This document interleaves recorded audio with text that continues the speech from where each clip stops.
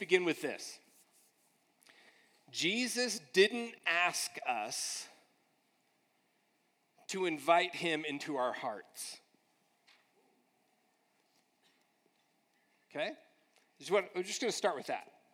So I don't know if you grew up in the church. I don't know if you grew up and someone's like, did you invite Jesus into your heart? Jesus nowhere ever says that. Nowhere ever does Jesus say, invite me into your heart, disciples. Because that would have been weird, right? In no way did he ever ask the disciples to pray the sinner's prayer. He didn't do that.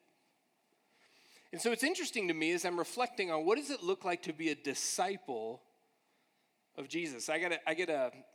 Since I'm a pastor, I get a whole bunch of pastor emails, and it sucks. And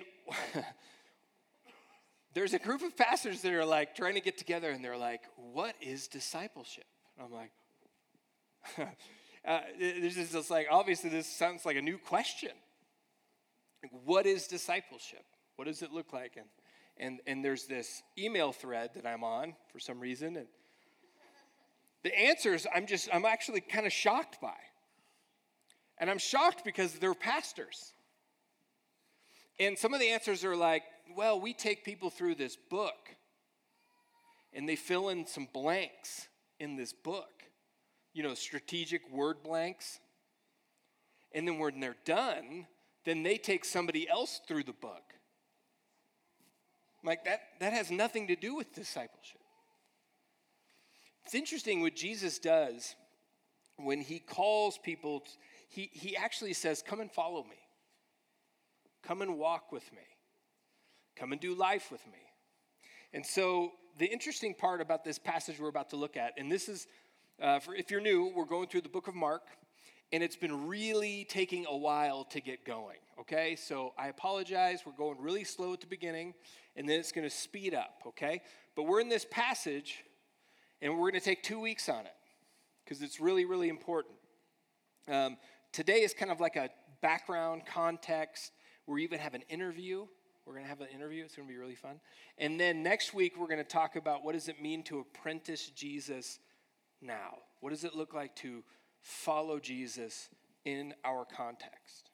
Whatever you do, wherever you live, what does it look like? Okay, so let's look at Mark chapter 1, verse 16 through 20. It goes like this. As Jesus walked beside the Sea of Galilee, he saw Simon and his brother Andrew casting a net into the lake, for they were fishermen. Come follow me, Jesus said, and I will send you out to fish for people. At once they left their nets and followed him. When he had gone a little farther, he saw James, son of Zebedee, and his brother John in a boat, preparing their nets. Without delay, he called them, and they left their father Zebedee in the boat with the hired men and followed him. So what I'm going to do is I'm going to throw up a map. This is first century Palestine. This is Galilee. And I don't have a laser pointer today. I know. My one shot. All right. So this, just to give you a little idea of what's going on here, the Sea of Galilee is Jesus Christ grows up in Nazareth. Everybody see Nazareth? I'm not going to go over there and point to you. You can read. It's right below Galilee, the word Galilee there. So Jesus is from Nazareth. He's up in this corner over here, the Chorazin, Capernaum, Bethsaida. That's where Jesus is at. And he is walking beside the lake. Now, the Sea of Galilee is about 13 miles long, 7 miles wide. It's fresh water. Some archaeologists, they've come up with, they've just, a lot of data they've learned about the Sea of Galilee at the time. It was just, people called it sweet water. That it was just fresh water, fish were plentiful. In fact, we'll get into that here in a little bit, what it looked like to be a fisherman. But in Nazareth, so Jesus grows up in Nazareth, and he grows up as a construction worker. Okay, the Greek word is tekton. I'm going to bum some of you out because he was not a carpenter. He actually built with rock. It's like a basalt lava rock. Now, you would have like a wood door potentially, but sorry. Jesus was like a hard-working builder. I mean, I just picture Jesus as like wiry, strong, rough hands. And he grew up building. And 3 decades of his life were kind of something we really didn't know much about.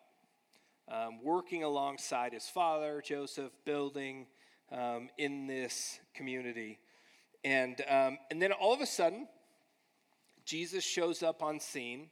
He gets baptized, and he starts preaching. We talked about this the last few weeks. The kingdom of God is near. The time has come, all right? And he talks about the good news.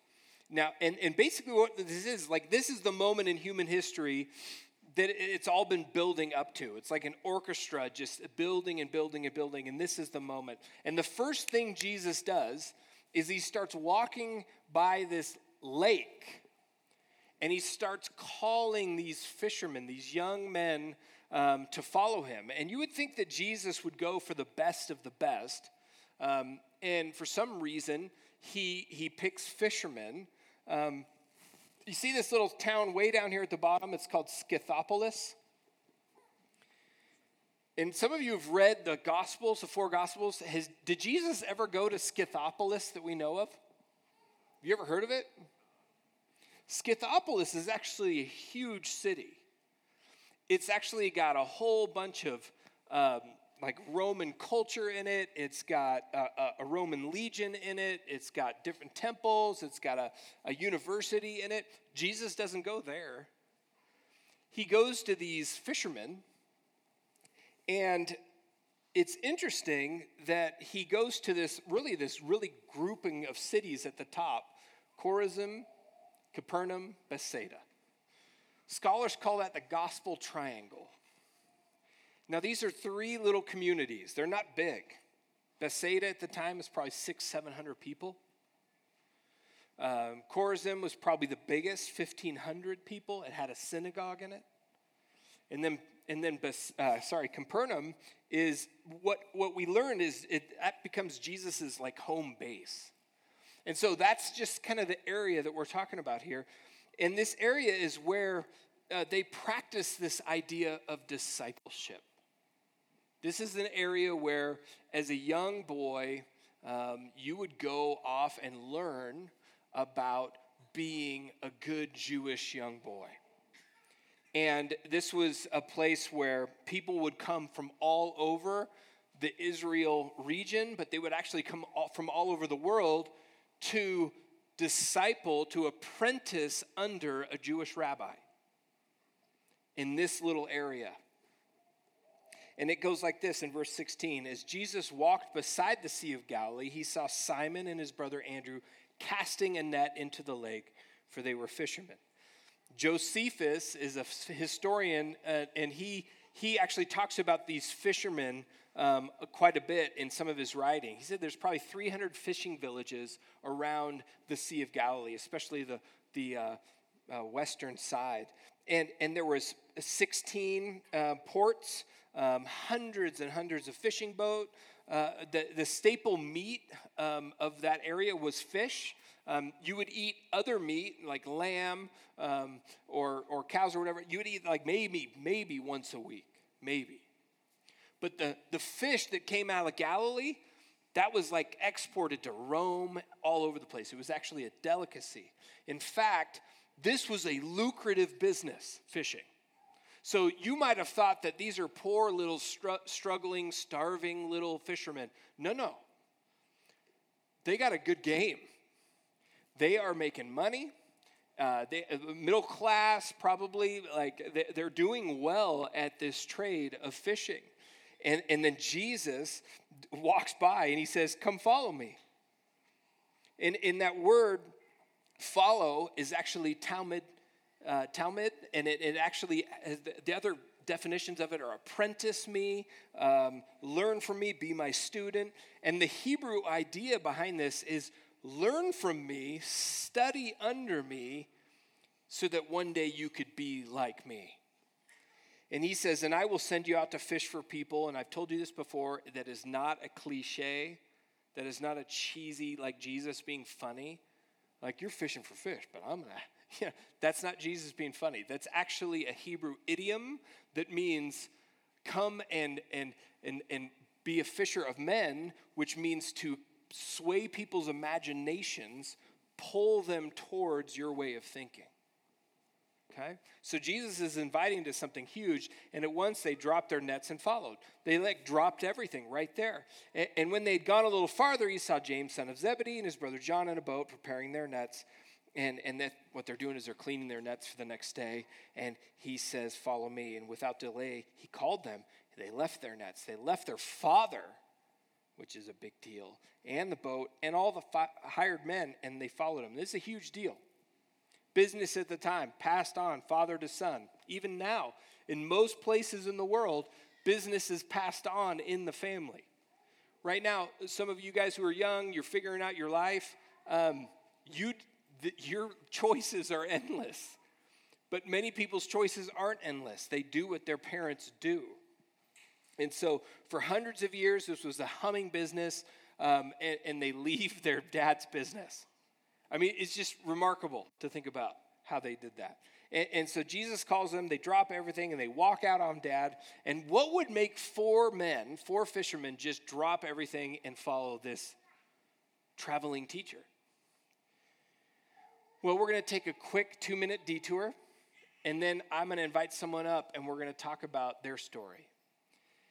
How this worked for kids, young boys, was you would go to a school when you were young. And you would go to something, and it was called Beit Sepher. And we're going to throw that up on the screen because I'm probably not saying it right, but it's called House of the Book. And this is for kids to go, and they would actually go to it, and you would learn teachings. It was kind of like Sunday school, but every day. And you would learn teachings in the Torah. In fact, kids would actually memorize the first 5 books of the Old Testament. Genesis, Exodus, Leviticus, Numbers, and Deuteronomy. They would memorize them.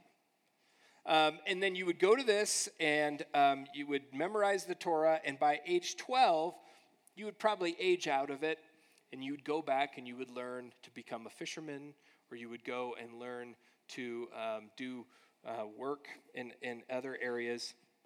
And or if you were a young girl, you would actually prepare to become married. And so for those of you who are in middle school in here, I don't know if there's anybody in middle school, but and you think it's hard, it's like, try pregnancy and fishing, right? Well, don't try it, but it's like at 12, you're fishing or you're pregnant, I know. Tell me about it, Tori. Bad news. But if you were really good, if you developed an acumen for memorizing the Torah, if you kind of fell into favor with some of your teachers, you would go on to something else called Beit Talmud or Beit Midrash. And this is the house of learning. This is where you would actually memorize the rest of what the Jewish people called the Tanakh. And this is the rest of the Old Testament. I mean, just flip through your Old Testament. Think about memorizing that. And yes, it was a very oral culture, and they memorized things really easily and well, but here's the thing, that's a lot. And at the end of that time, if you were the best of the best, you would go on to something else called Talmidim. And this is where you would actually be interviewed, or you would ask to be interviewed. You get asked to follow a rabbi up in that little area of the Gospel Triangle, and you would ask to follow them, and you would and they would quiz you on the Tanakh. They would quiz you on the Torah. They would quiz you on their interpretation of certain passages in Scripture. And if they think that you had what it took to be one of their apprentices, then they would say, "Come and follow me." And your goal is, if you were following this rabbi all around the Gospel Triangle, all around Galilee, if you were following this rabbi, you would actually try to learn everything that this rabbi knew about Scripture. So you were paying attention to everything they said, everything they spoke to people as they interpreted things. You would pay attention to everything.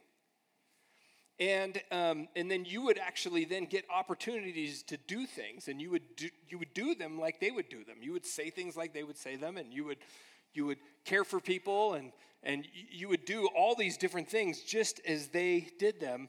And then the goal of that was that one day that you could be a rabbi, that you could be a rabbi, and you could have people following you and doing your teaching and learning under you. And that was the whole goal of discipleship. Now, here's the crazy part of the whole story. Peter and Andrew, they're not the best of the best. They're fisher dudes, right? They didn't make it. They probably didn't make it past Beit Sepher. And they decided it's time to go learn fishing. And same thing with James and John. And Jesus comes to them. He shows up in their world and says, you come follow me. I want you to come follow me. I want you to come be my apprentice.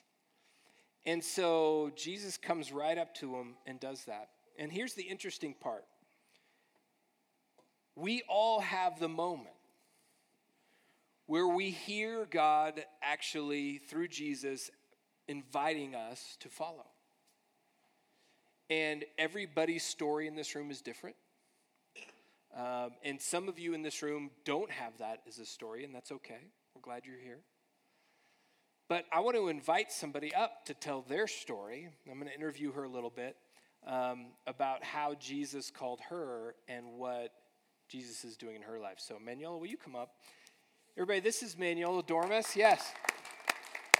And we got a little family picture of Manuela and Jamie and Sophia. We'll just throw that up real quick. So I just want to introduce them. You got that, Nick? All right. Yeah. So,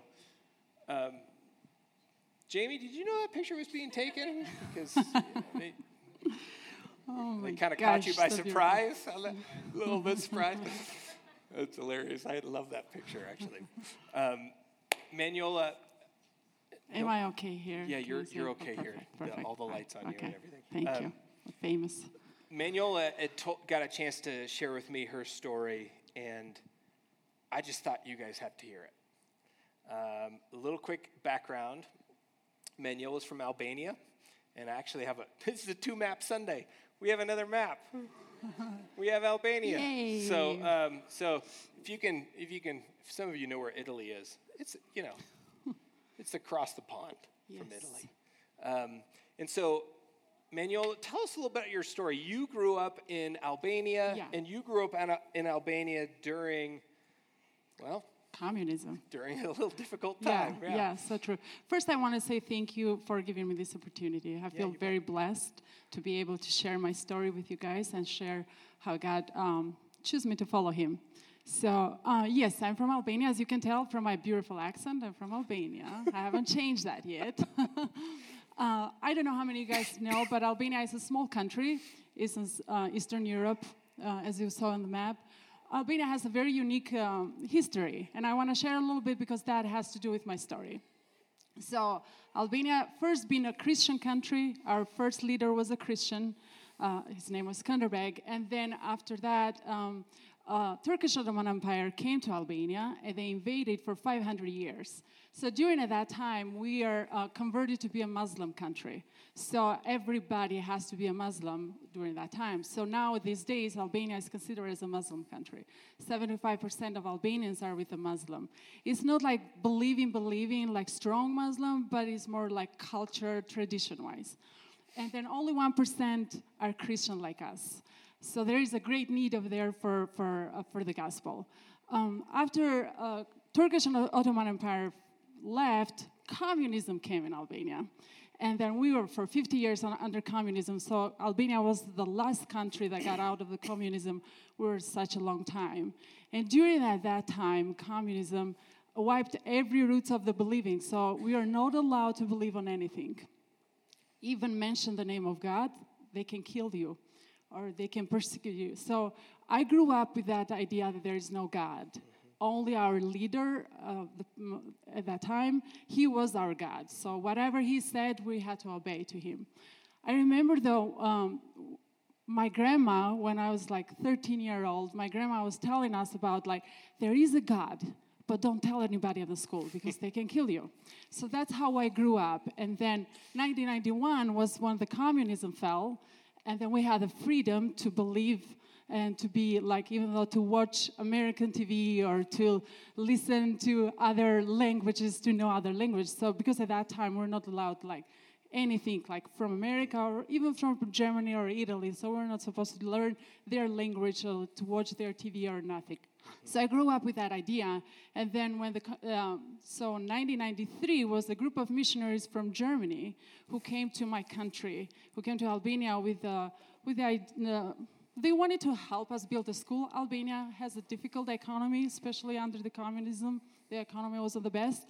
So when these missionaries, they came with a purpose to build a school, and they were looking for somebody to speak English so they can translate for them. And my sister, the oldest one, she learned English in a hidden way.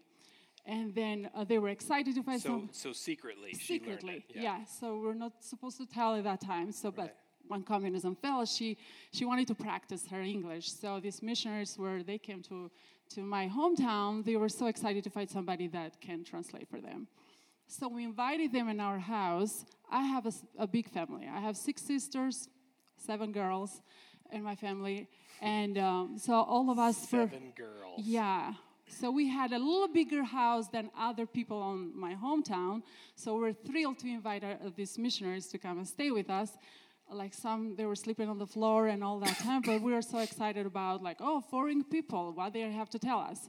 So after they finished work with the school, every night, I remember, we're gathering, eating dinner, and they opened this precious book, and they were telling us that you can find hope in this book, and this book is the Bible, and it's God's Word.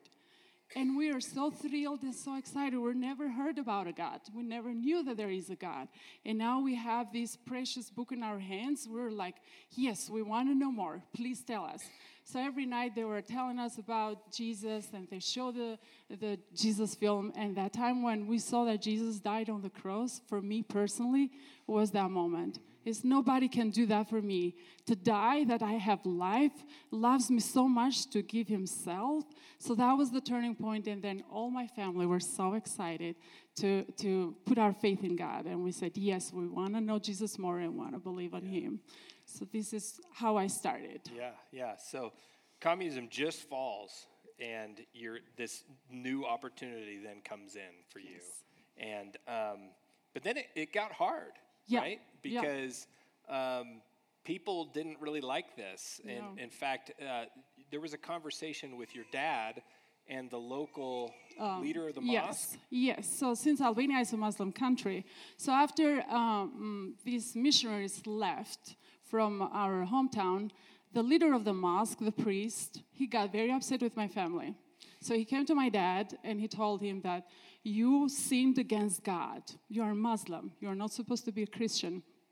Burn all your Bibles and don't let your daughters to go to church. Otherwise, God is going to curse your family. So your daughters are going to be like single forever. They're not going to have kids. So my parents really got worried about that. Real quick, how did that work out? No, all of us were married, happy, we have kids, so we're very happy and blessed.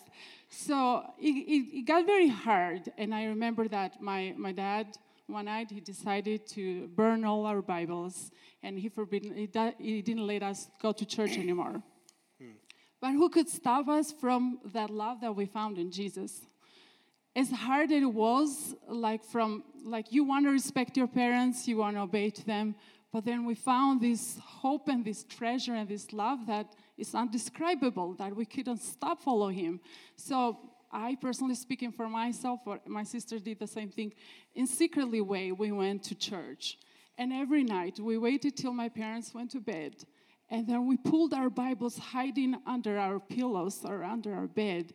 And we reading the Bible under the table on the kitchen because we wanted to know more. That was our hope. And then that's how we did for a long time. There were times where we were cut and we got punished. I remember some days they were not pretty.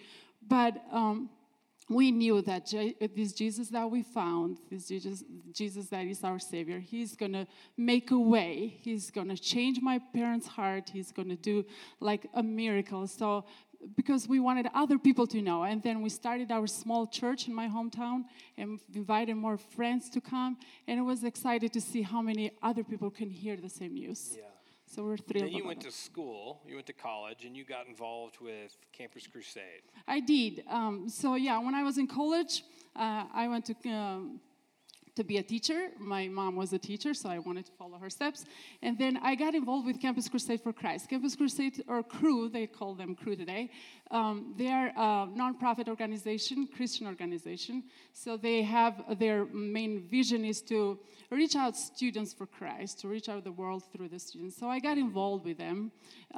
First was like to learn a little bit English because most of them were Americans, and then to learn more about Bible. So I got involved, I learned more, and then when I finished school, where I was in the last year of college, I sense, as you were speaking about, when God calls you, it's so strong. And then I sense God was calling me to follow him and be a missionary in my country, knowing how much was a great need for people to hear about Jesus. Even though I was a great student and my parents were hoping and dreaming that I'll be a teacher.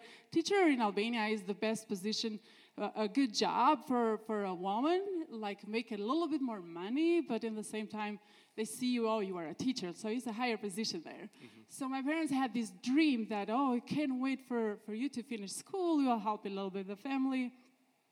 But I sensed so deeply in my heart that God was calling me to be a missionary.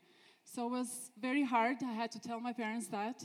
I had to tell my dad that I can be as a teacher, but I need to go and be a missionary, a Christian missionary. And he got very upset, of course. My dad, Albanian culture and in Muslim culture, it is that the man is the man of the house. So if he says that, you have to obey and respect. Says, right? Yeah.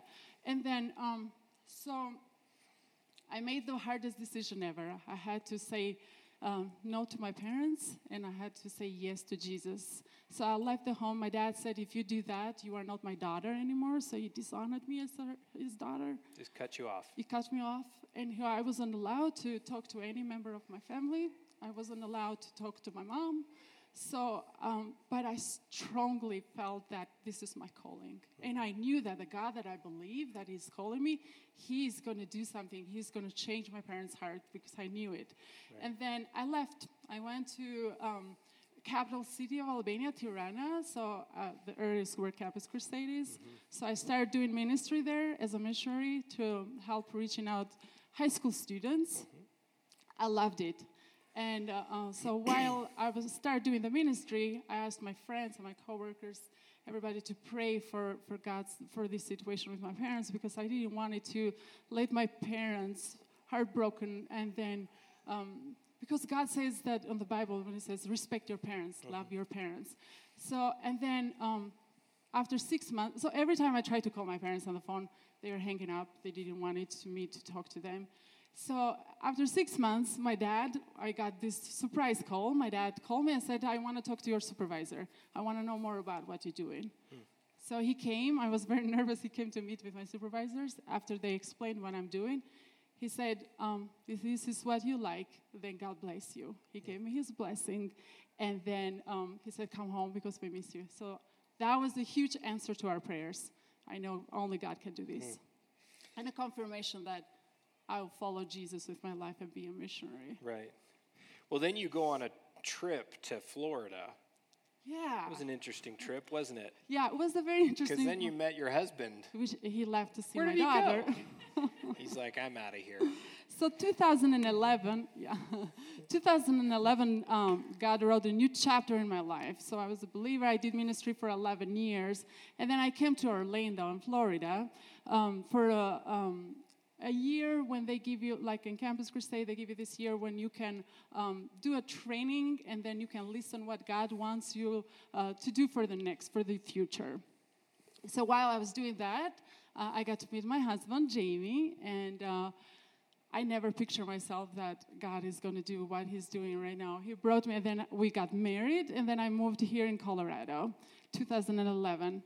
And then while I came here, I was so excited about my new adventure as a married and to be here. But then I was scared and wondering what God is going to do with my life. When he calls you, like as you're saying, you don't know what's going to be, you know. And then coming to a different country, learning the language and starting a different job, because I couldn't do the Campus Crusade work at this time. The only person I had was Jesus, and I have is Jesus. So that's such a great comfort, and that's such a great hope that wherever we go, we know that he's with us, and we know that we have a family, the family in Christ. So I came, and then God blessed us with Sophia. We have a 3-year-old daughter, Sophia. She's a huge blessing for us. We love her. We've been praying for so many years to have a baby, and God blessed us with her. But when I came here, so since I wasn't able to do Campus Crusade work or ministry work, I started working at the bank. And every day I had this prayer that God used me to be a light and to be able to share my story. Because my passion and my love is to share my story, to share Jesus with others. So since I have this accent, people were curious about. Like every time I had a customer with me helping at the bank, they were like, oh, where are you from? Why you came here? So I had a lots of opportunity to share about Jesus. I had a lots of opportunity to share my story. Even though I was not allowed to do in the bank, I was trying sneaking and doing a little bit like secretly. And Evelyn is one of my people that I got to know her at the bank. So I was very encouraged to see how God continued to use me, even though I was in a different country and in a different language. Yeah. So now, Manuela works with Campus Crusade again. And this is the coolest part. Tell everybody who you work with. So let me tell you how I end up working with Campus Crusade again. So while I was praying, working in the bank and praying, like, God, give me opportunities so I can serve because I know who my passion is, then I had to stay. We made a decision that I can stay home with Sophia. And then while I was staying with Sophia, I was like, but what I'm doing now? I'm not doing anything. I'm not doing much for God, you know? So praying that God will open the doors and show to me where he wants me to serve. And then a friend of mine, she was a missionary in Albania. She lives here in Colorado. She's an American. Talking to her, she said, you know, we have this great, huge need for this ministry called Destino. And Destino Ministry with Campus Crusade, the purpose and the main goal for them is to reach out Latino students for Christ. Their passion is that they can reach the world through Latino students. So here I am, and I'm like, God, I'm so amazed by the way how you write the story of our life. I'm like Albanian, heard the gospel by Germans, and I'm here and trying to reach Latino students for Christ. So only God can do this. And I'm very excited to see what God is going to do with this calling, because I know there is such a great need. And coming from Albania, we are very unique. Like, we have very similar culture with Latinos. Like the way how we do see the family, the way how we like do some meals and build relationships was so very similar. So I'm at this point, I'm like trusting the Lord. The Lord is going to provide for me, because Campus Crusade is a nonprofit organization. So in order to join them, you have to find your ministry partners to be able to raise support in order to do the ministry. Mm-hmm. So at this point, I'm trusting the Lord and praying that He'll bring those people that they would love to join my ministry. And then I can't wait to see what God is going to do reaching out the Latino students. I'm very excited. This is so cool because, I mean, what you're seeing is a very similar story. It's unique to Manuela. But the idea is that God calls us, and then in our discipleship and our apprenticeship to Jesus, we actually start to do the things that Jesus called us to do, like he did, and carry on his work in the world. And that's what Manuela is doing. And so I just wanted to say, on your program, there's an email address for Manuela. There's actually a website for her as well. So if you're interested in hearing more about her story or partnering with her, financially or prayerfully in what she's doing, I would love for you to reach out. So, and if you don't have a program and you need that information, come see us. We'll make sure you get that. So, Manuela, thank you so much. Thank you. You guys give her a hand. It was just so good. I think it's so fascinating, the stories that we all have. They're all different, But at some point down the road, God meets us. God shows up, and we're captivated by who he is, what God has done through Jesus. And so what does it mean to be a disciple today? I mean, have you ever had somebody that has actually believed in you so much that it actually changed your life? Maybe you had a teacher, maybe you had a professor or a parent or a neighbor or a friend, somebody, or maybe a boss believe in you when you didn't really actually believe in yourself, and they believed in you so much that it actually brought something out of you. I mean, I think that so many times we read these passages and we're like, oh, fisherman doesn't really relate to me. Jesus walking around talking, it just feels like some other world, when ultimately what the invitation for us is an invitation to this crazy upside down kingdom where God in Jesus chooses us. That God in Jesus comes and chooses us and says, I believe in you, and I want you to be one of my disciples. I want you to be one of my Talmidim. And it all starts with learning him, learning his yoke, learning scriptures with Jesus. It's loving God with our mind, flooding our imagination with the kingdom, becoming like Jesus, imitating what Jesus does, how Jesus thinks and talks and loves and forgives and shares and works and lives, like Jesus. Dallas Willard says this when he was asked to define what a disciple is. He said, a disciple is anyone whose ultimate goal is to live as Jesus would live if he were in their place. I just love that. How would Jesus live? I know that sounds like a cheesy bumper sticker, right? Or a cheesy bracelet. Remember those? The what would Jesus do bracelets?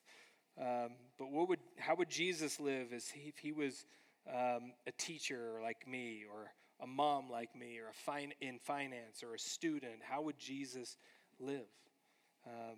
How would Jesus carry on his work in the world if he were me? So 2,000 years, the invitation hasn't changed. It hasn't changed from what we read. There's different ways we hear it. We hear things like, invite Jesus into your heart, or whatever, pray a prayer. But the invitation hasn't changed. The invitation is, come follow me. Come be my apprentice. Come change and apprentice your whole way of life under me. And what's interesting is we'll see going forward in the book of Mark. Mark is really a genius. He's a literary genius. He talks about the crowds and he talks about disciples. And it's intentional. For Mark, it's a literary device. He's using crowds and disciples. The crowds were massive. They showed up semi-regularly to hear his teaching. They showed up for a free meal here and there. And they were just kind of around. They kind of listened in. But the disciples was more than the 12. It was women, it was men, it was people from all different walks of life. And it still wasn't a large group, but Mark makes a distinction between the crowds and disciples. So the question we really have to ask ourselves is, are we part of the crowd? Or are we disciples? Remember a few weeks ago we said it's really, really easy to believe in Jesus and still not follow him. It's super easy to believe in Jesus, to read about Jesus, to think you know a lot about Jesus, but still not actually follow and apprentice Jesus. And so that's why we're taking a couple weeks to unpack this. Your story, your place, your life is unique to you. But God, through Jesus, still shows up in your life and gives you the invitation. Come and follow me. Come and follow me. And so whether you are like a person of like amazing pedigree or you're a dropout, there is this invitation. The kingdom is open and you are invited. And so that leads us to the table. It leads us to communion. Because what I think is really, really interesting about Jesus is he gathers the disciples then towards the end, and they're around the table, and they are celebrating the meal of their people. They're celebrating the Passover. And Jesus gathers them around the table and invites them into something bigger. And what he does is he takes the bread and he breaks it. And he lets them all know that what they're used to thinking about the bread is totally different. He breaks the bread and he says, "This is my body broken for you." And he says, whenever you take it, whenever you eat it, do this in remembrance of me. And then he takes the cup that's passed normally during the Passover, but it's an extra passing. And it's like a fourth pass. And he takes it and he passes it around and he says, "This is symbolic of my blood that's being shed for you." And the meal has become not only one of just remembrance, but actually when we participate in it together as a community, what we're saying is, we are your disciples. We want to apprentice you. We want to do your work in the world because of what you've done for us. And so this morning, we are going to invite the band up, and we're going to take communion together. And what you'll find when you come is there's some gluten-free crackers in the middle. There's bread on the right and left. There's grape juice, and there's wine. And you can take and dip, and you can eat it right away or return to your seat.